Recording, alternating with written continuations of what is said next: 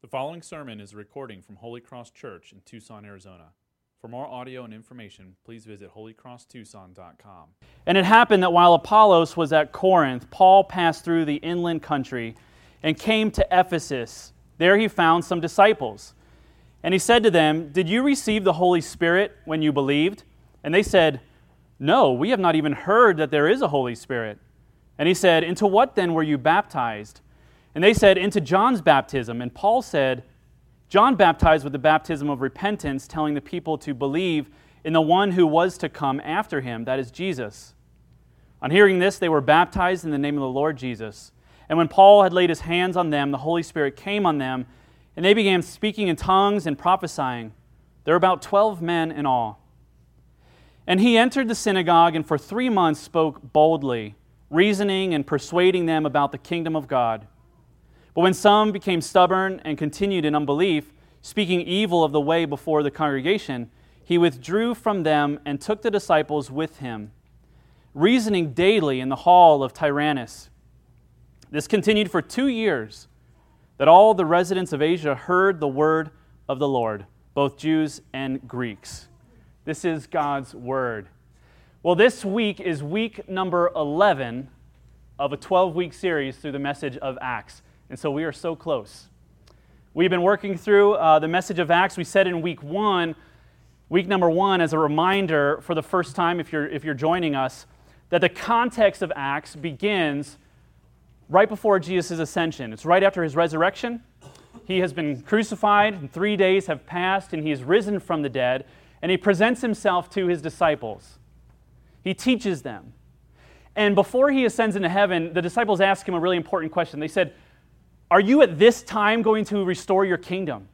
Is it going to happen now?" And what they're asking is, are you going to now bring the forever peace that you've promised? The restoration of all of creation, the forgiveness of sins, the wiping away of all tears, the removal of all wickedness on the face of the earth. Is that going to happen now? Are you going to defeat all of our enemies, both physical and spiritual?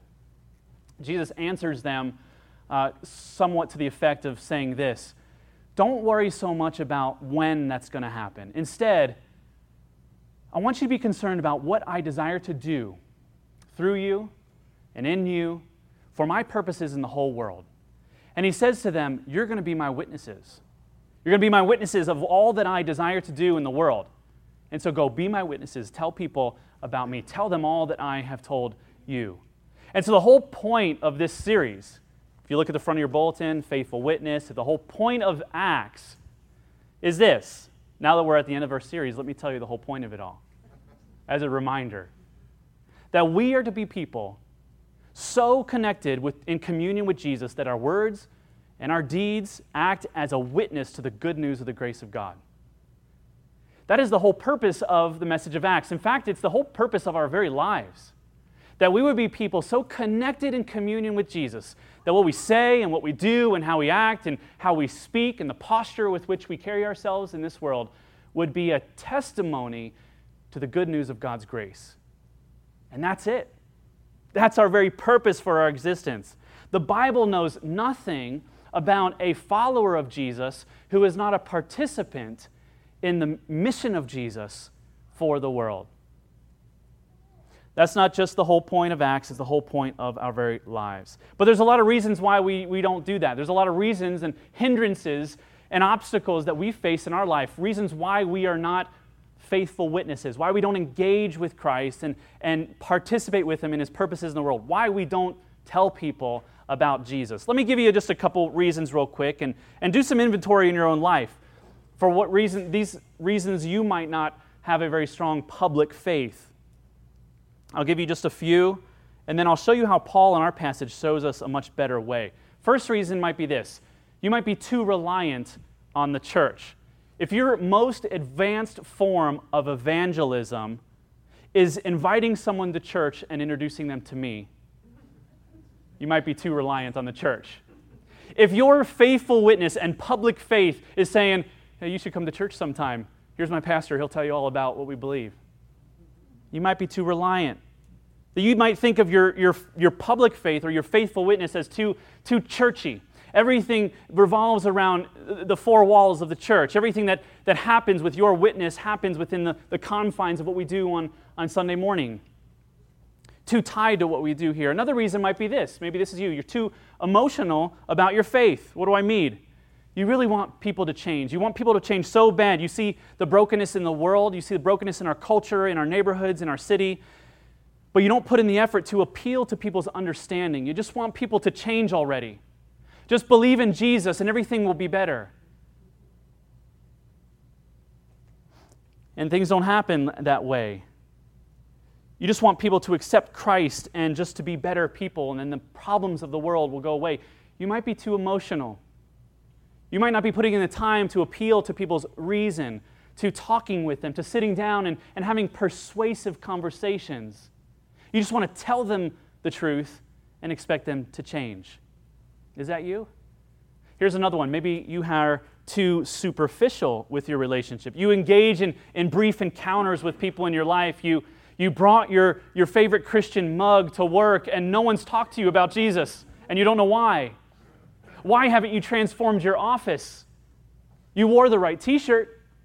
You didn't say the bad words, and yet no one is changing.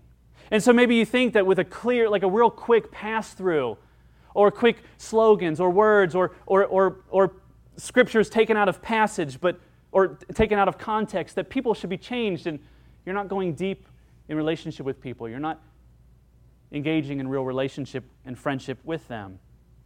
And then there's possibly the most dangerous of all reasons. It's what we see most clearly in our passage this morning, is that you might be too religious without personally experiencing the reality of Jesus.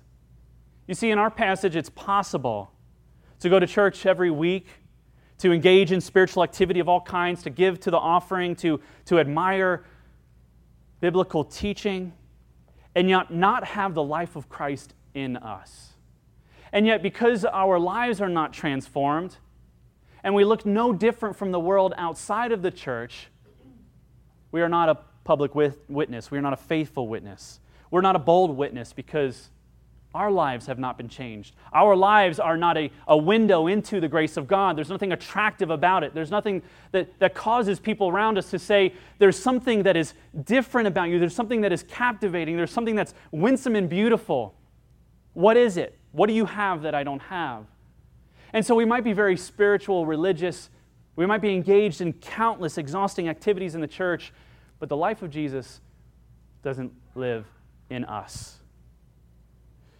One of the main reasons we don't talk about Jesus is because He's not living in us. He hasn't changed us. Which of these is your biggest reality? Why don't you look at your life and ask yourself, which is my biggest problem? Am I depending on the church to do everything for me? Am I too emotional about my faith and not really having thoughtful conversations with people about what the Bible says? Am I too superficial, not going deep into people's lives and actually having friendship with them? Or is my life any different? If the Holy Spirit were taken away from me, if I woke up in the morning and the Holy Spirit was ripped out of your life, would anything change? Which of these is your biggest reality? Maybe you say, well, it's a four-way tie. It's a four-way tie. That's yes. The answer is yes. To the question, which is my biggest struggle? The answer is yes. All of them. In response to that, hopefully we can ask ourselves, how do I find a way to share what I have with people I care about? How do I find a way to share what has been most cherished and important in my life with the people that I care about, the people to whom God has called me to serve? If we look at verse 8, 9, and 10, we see Paul at his peak. We see Paul now at his climax in ministry. He is on his third missionary journey. He has had a ton of years of experience and exercise in evangelism and ministry work. He has traveled from place to place. And we see a convergence of Paul's life. What do I mean? A convergence of his skill, his gifting, his opportunity, his wisdom and experience. Everything in Paul's life, he has peaked. This is our best Paul that we see. And in verse 8, 9, and 10, he is showing us what being a faithful witness looks like from a very seasoned, mature Christian. And he's also showing us what it looks like for us as well. What does it look like for us? What strategies and habits and beliefs and practices? What does it look like for us to be a faithful witness? And here we have three important elements to consider. And if you're wanting to find a way to share what you have with people you most care about, then consider these three things. First, the place of your witness, the tone of your witness, and the depth of your witness. We're going to look at each of those. First, let's look at the place of our witness, the place of Paul's witness in this passage. Paul starts in the synagogue. He goes there for reasons that are theological in nature, mostly. Paul felt called by God to go first to the synagogue, first to God's people. Paul was called first to go to the religious people and then to the irreligious people.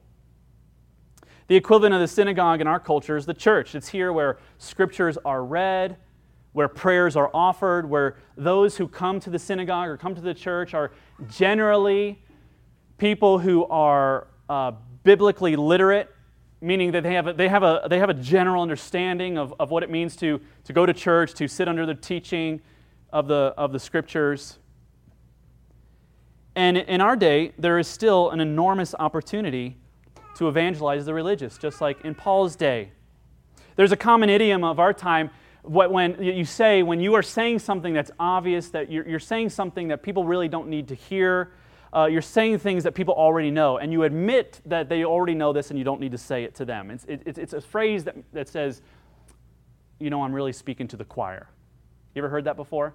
That just means, you already know this, I don't need to tell you. I've met some people in choirs. They are in great need of Jesus. They are in great need of hearing the gospel preached to them. So there's this idea that religious people don't really need the gospel preached to them and taught to them, and they don't need it repeated to them in their lives. The thought that people in the church have no need for a gospel witness might be one of the biggest neglects of the church. That if you go to church and are familiar with the Bible, then you don't need the gospel to continue to go deep into your life. And I'm not saying that the church is filled with unbelievers, but that there never ceases to be a time where we reach the end of the gospel in our life. There's never a time where we get beyond our need for the gospel. We need to hear it over and over and over again. We spent 11 weeks in Acts. And I hope over the course of these 2+ months, you've asked yourself, where can I be more faithful in my witness to the grace of God in my life? I believe a prime place for that is in the church. As it was for Paul, to the religious people. They weren't off limits. It became a prime place for ministry. Just a couple applications. We have an enormous mission field at our church. About a third of our entire congregation are not saved. And they're about 30 feet on the other side of this wall, terrorizing the teachers right now and one another. We have one of the biggest mission fields right here in our congregation. I'm talking about children, of course. I'm talking about those who have yet to trust in Jesus and make a credible profession of faith, of saying, I know what sin is, and I'm going to run from sin, and I'm going to trust in Jesus who died for me. I'm going to live my life out of love for Him. A third of our congregation has yet to say that. And we're looking for opportunity. We're looking for ways, well, God, how can you use me? How can you use me in the church? I mean, there's people much more skilled than me and competent than me. There's people that have even greater character than I and more time than I. What can I possibly do? Our children are deeply affected by sin. Amen? Okay, that's something we can all agree on. They're deeply affected by sin. And we are called to minister to them as developing souls. And for some reason, when we say, I'm in the toddler room this morning serving today, we don't say it with a smile on our face and with joy in our hearts. Yeah, I'm in the toddler room today. Pray for me. And yet we are being missionaries to one of the greatest mission fields in our church. We're called to minister to developing souls, laying a foundation of faith that we pray would result in a faith encounter with Jesus. What a neat opportunity. You do not even have to leave the church to do that. Well, let's think of another one. Just Sunday morning, just people right in here. How can you engage as a faithful witness and live out your faith in a public way, just even in our worship? We come to rehearse the gospel story each week as we come to engage in God's word and seek to respond to it and receive it and sing praises to God. We're modeling for one another what it means to humbly depend on God. As we prepare our hearts, we don't just rush into the service and say, okay, well, I'm here, and that's half the battle. No, we prepare our hearts and say, God, how can I receive what you're going to give today? How can I respond in faith? How can I build up my brothers and sisters? How can I remember together with others what you have done for us? And then we become a body that is bound together by Jesus' love, singing in one voice, responding in one voice, believing in one truth. We get to be a witness to one another. Just because you might be a Christian doesn't mean you don't need the gospel preached to you. I need to hear it every week. I need to hear it every day. That's why I'm here. I hope that's why you are here, because you forgot. And you say, now why is it again that I live my life? Why is it again that if I sin, I'm still loved by God? Why is it again that I don't have to worship my work or my identity or my image or my accomplishments? Why is it again that I can forgive people that have wronged me?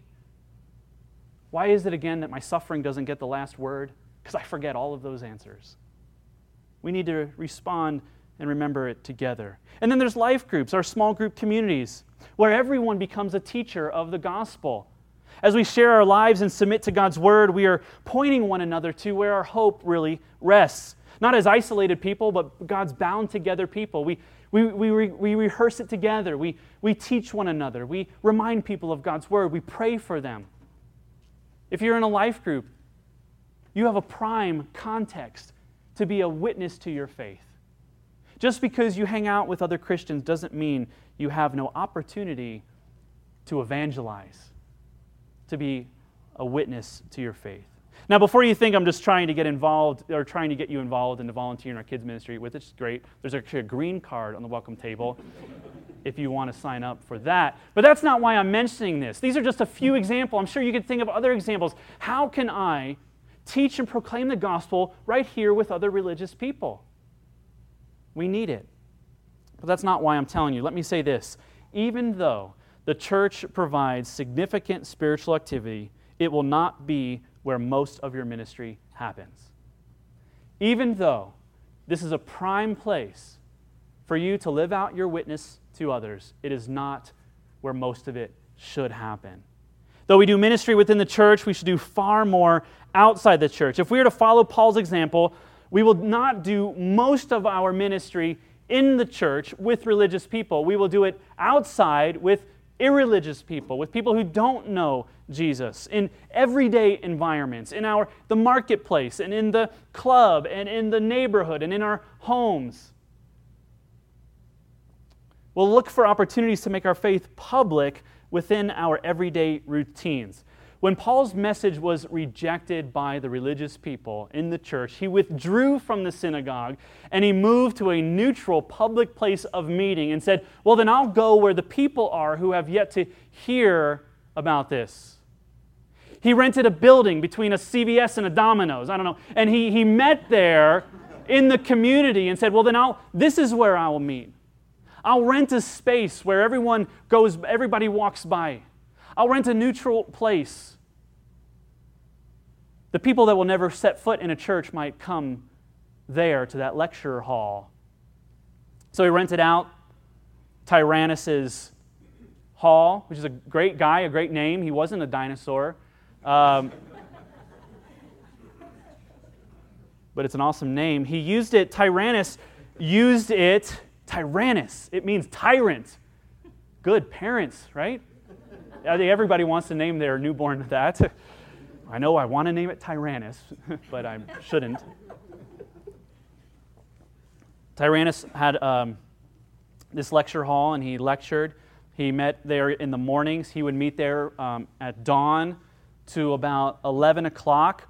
And at 11 o'clock, the city would stop working, and he would stop teaching, and the whole city would take a break. They would take time off at 11 o'clock.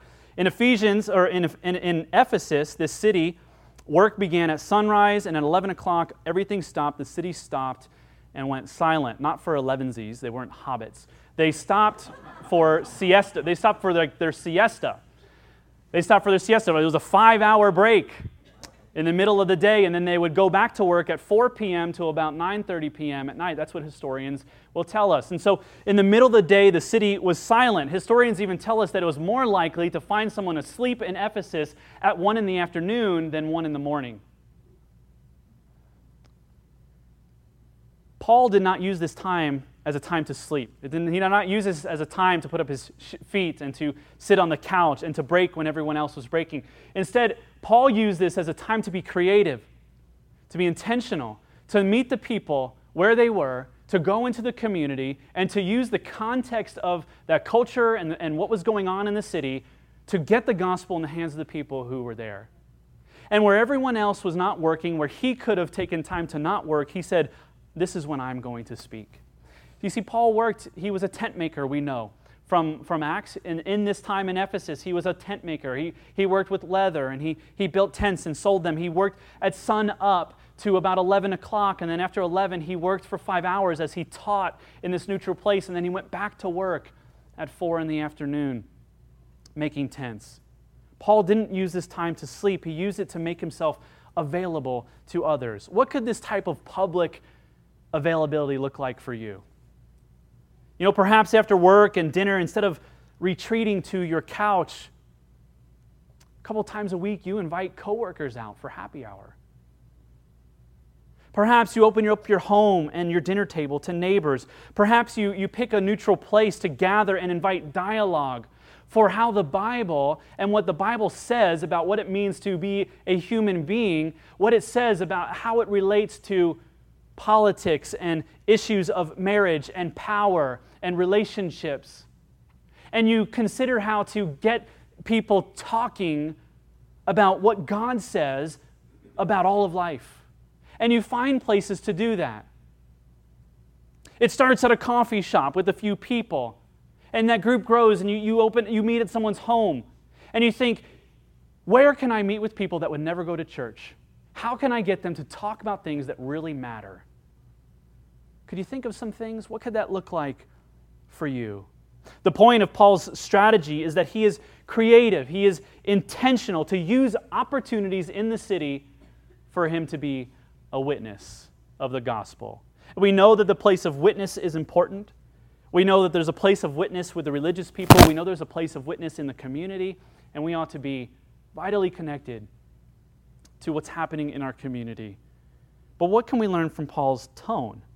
Let's look at the tone of his witness in our passage. Luke uses several words to describe Paul's tone and his preaching, but two of them stand out more than any others as they are used more frequently than others. The two words used here in verse 8, they are the words bold and reason.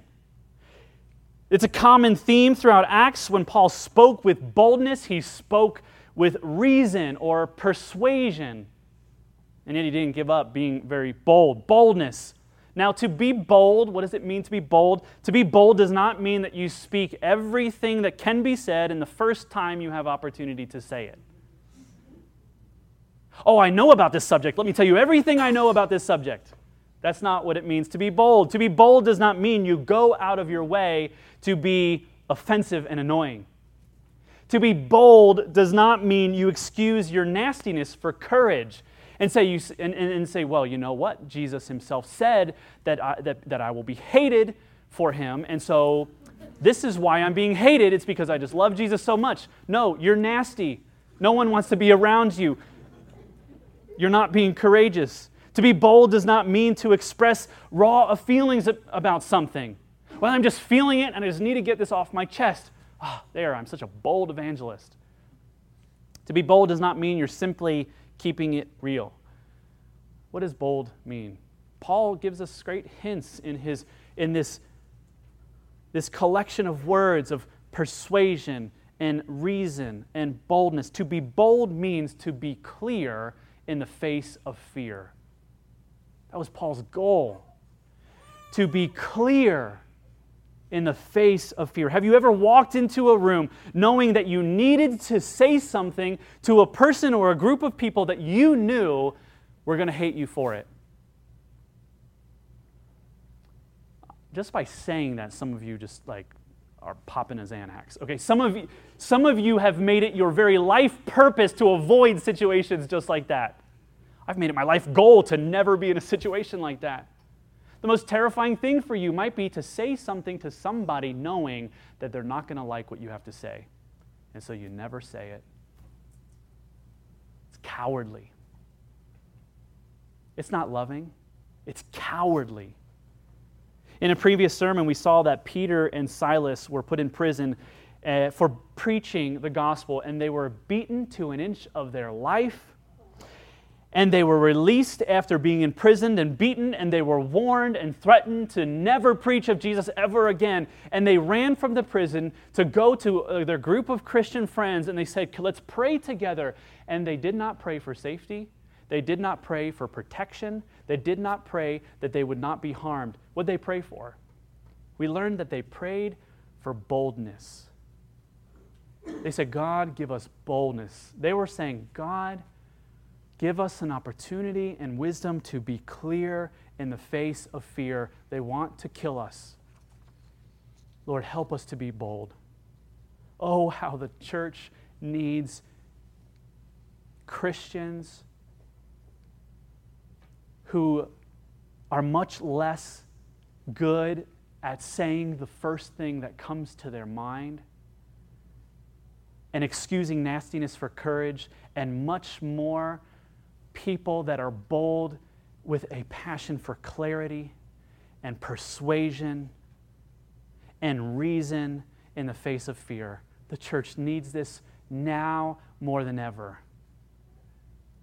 Oh, how the church needs boldness with reasonableness and persuasion, bringing thoughtful arguments into very important conversations of culture and politics and race and marriage and parenting and citizenship.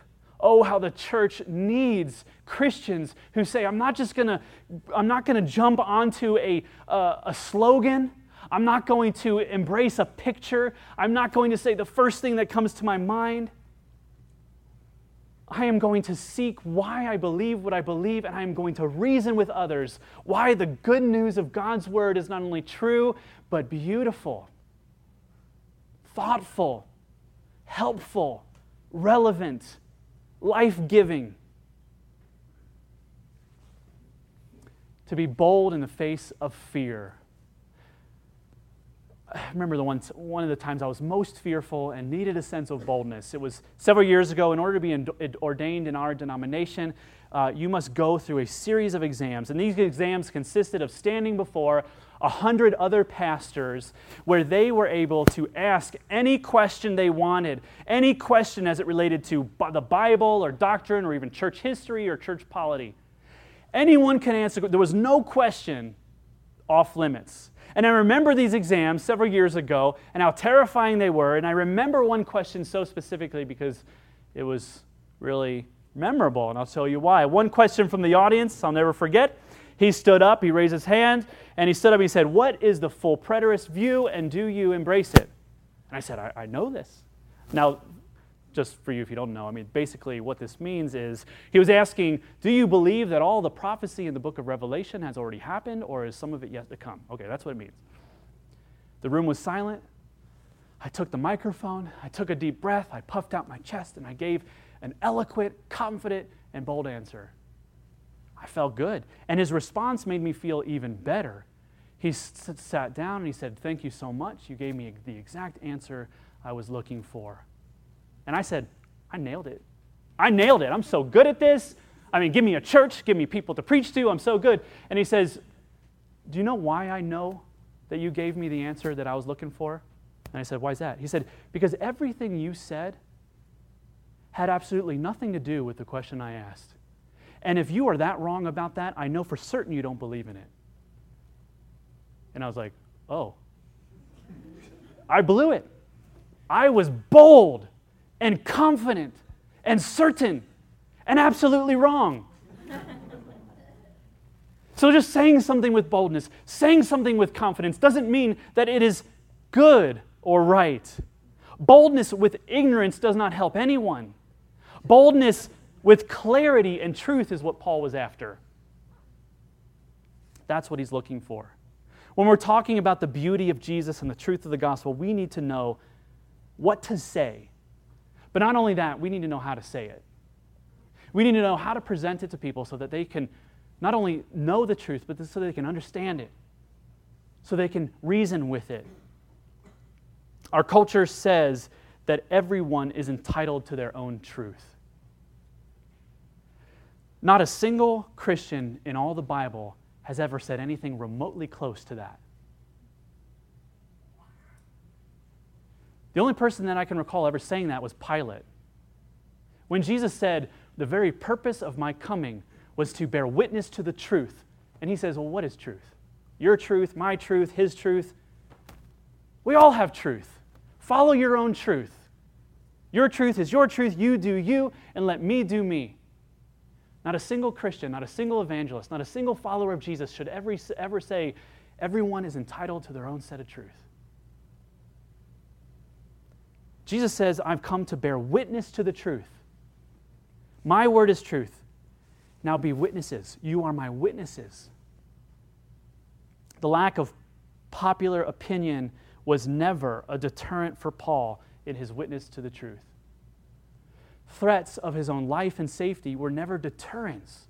Arguments were never deterrents. In fact, in the next chapter, Paul says, I need to stay in Ephesus. And his friends say, why do you need to stay? And he says, because there is great opposition here. The primary reason that he wants to stay there talking longer with people is because it is not popular. And for us, we would say, well, the Spirit's not leading here. There's no opportunity here. No one's listening. Everyone thinks I'm crazy. No one's believing this. Everyone's living in sin. I'm going to go to people that really understand what I'm saying and can tell me, and just can tell me that they love everything I'm saying. So, our culture says it's okay for you to believe what you believe, just don't tell me what I should believe. That's your truth. You do you, and I'll do me. Jesus says, I've come to bear witness to the truth. Now go be my witnesses. There is a God. There is a God, and He is sovereign. He has created us, and He loves us, and He is good, and He's given us everything that we need and want in Himself, and we look to Him and say, no, I don't want that. I don't want to do it your way. I want to do it my way. Thank you very much. I know better than you. And this sin and rebellion has broken us. This neglect of God's good has ruined us. It's broken our relationships. It has broken our relationship with God, our relationship with others. It is the cause of all personal and corporate sin, the reason behind every kind of abuse, the foundation of all kinds of shame. The root of all kinds of sadness that we experience is because of our tendency and desire to not listen to God, but rather do things our own way. And God has every right to leave us to ourselves and to leave us in that position with that curse of sin over our lives, but He does not. Instead, He promised He's going to rescue us. As quick as the curse comes into the world in Genesis chapter 3, just as God is speaking curse to creation and to Adam and Eve and to the devil, as quickly as He says that and finishes that, He promises that He will fix it. And it will come at great cost to Himself. And He sends His own Son, Jesus Christ, to be like us, to become like us, and to become like us in every way except without sin, and to die the death that we deserve to die, to remain buried for 3 days and rise from the grave, releasing all who turn to Him from the bondage of sin, defeating death itself. All who would turn to Him and hope in Him and trust in Him and believe in Him would have life and have it abundantly.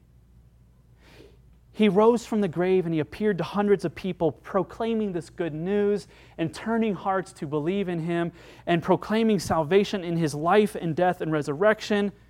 And this is real history that really happened. Jesus is telling us there's one story in the entire universe, and it's my story. And if you don't believe in this story, then you remain dead. But if you believe this story, this good story, you will have life, you will have freedom, and you will be bound in a relationship with me so personal, so relational, a bond of relationship and peace and love that will never be taken away.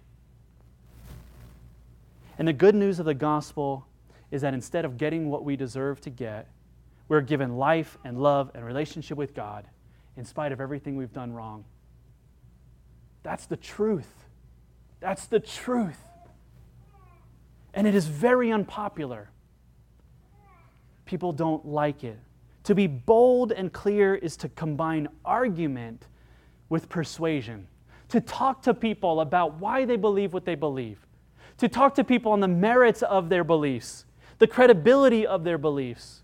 Paul's presentation of the gospel was serious. It was not a presentation that consisted of words, you know what, but that's just, take it or leave it.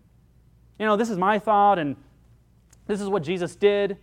Paul was so captivated by the love of the gospel. He was so filled with joy. He believed in the gospel so much that he had to talk to people. He had to share it with people. He had to press into people and say, but why do you believe that? Isn't this better? Isn't this true? Tell me why this isn't true. That's a good point. Now listen to this point. I like what you're saying, but what about this? But what if you're not right in what you believe? What if that doesn't work? And look at what Jesus has done. What's your answer to those things? So it's this give and take, it's this dialogue, it's this conversation. We live in an age where the most persuasive elements tend to be emotional, not reasonable. Can you think about that for a moment? Fear, pleasure, happiness, loneliness, anger, envy, jealousy. All of those things, those are the things that are motivating us today. Those are the greatest arguments consist in those emotions. Do this and live a certain way or believe this thing, or else you'll feel this way. Well, I don't want to feel that way. Well, then this is the party you want to vote for. Okay. I don't want to feel that way. Well, then this is how you want to live. This is what you want to give your money to. Okay.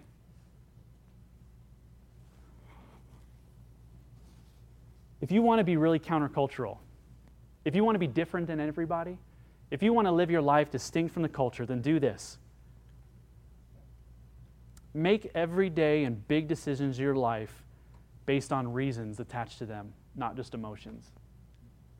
If you want to be countercultural, if you want to be different, if you want to stand out, then have a deep and profound reason to why you live the way you live. Don't just do it because you feel it. Don't just do it because you're avoiding fear or something you're afraid of. Don't just do it because there's a promise of happiness tied to it. Do it because it's true. Do it because it's right.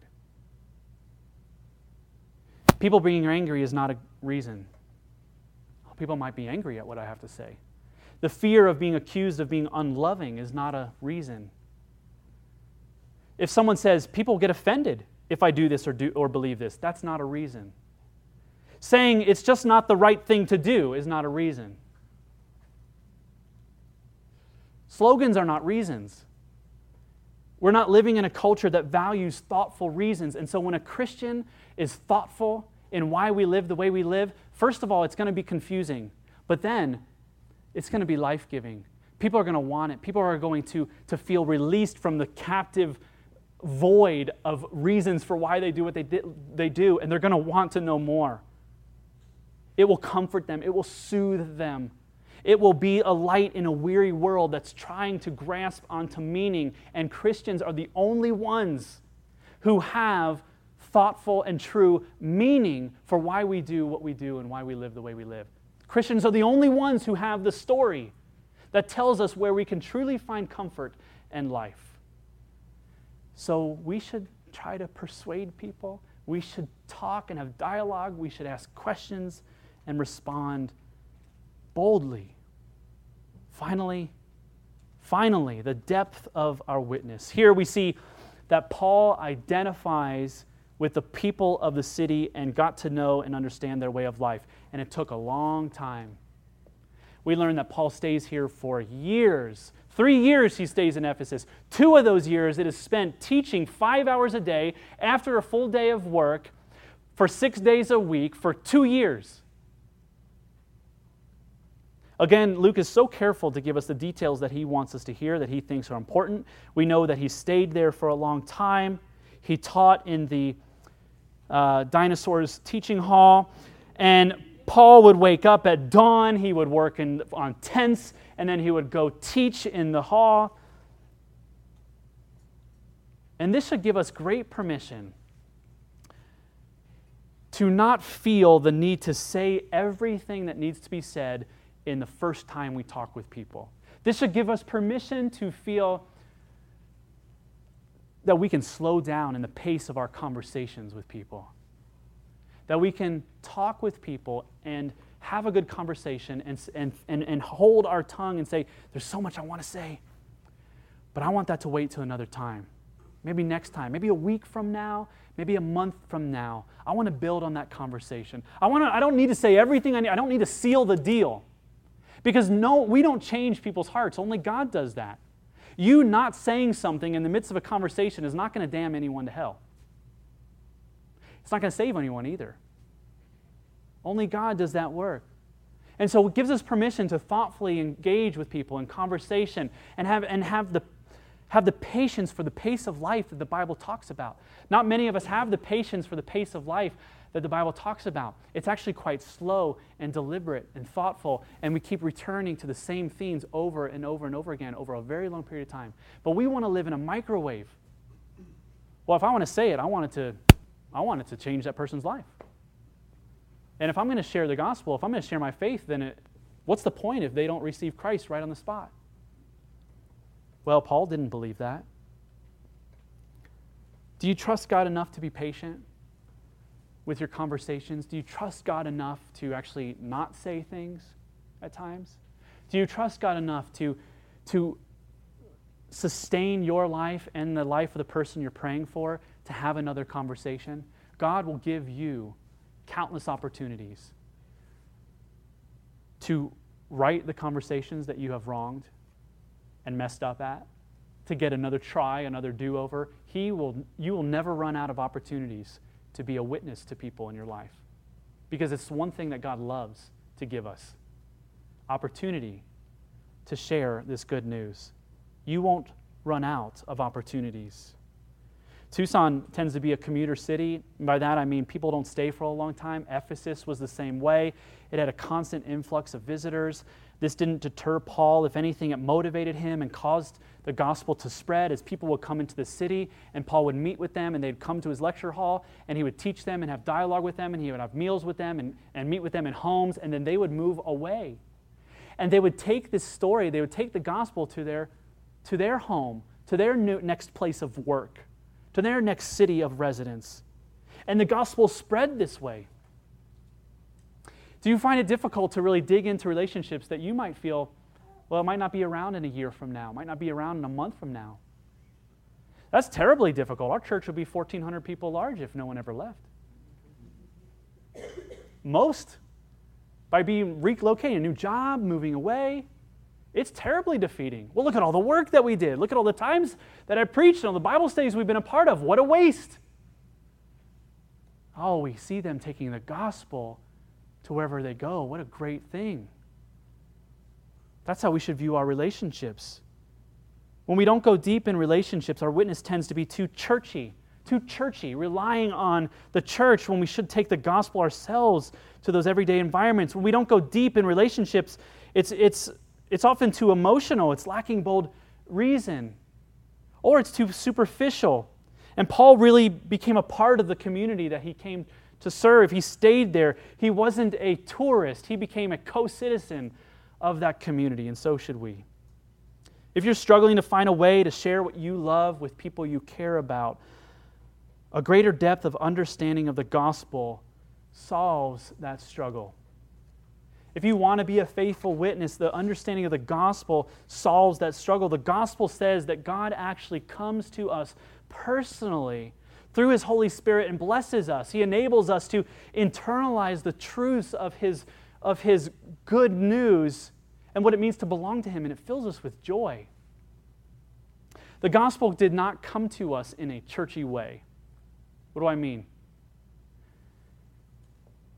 In fact, the gospel comes to us when we were the most innocent, when we were the most wicked and sinful people.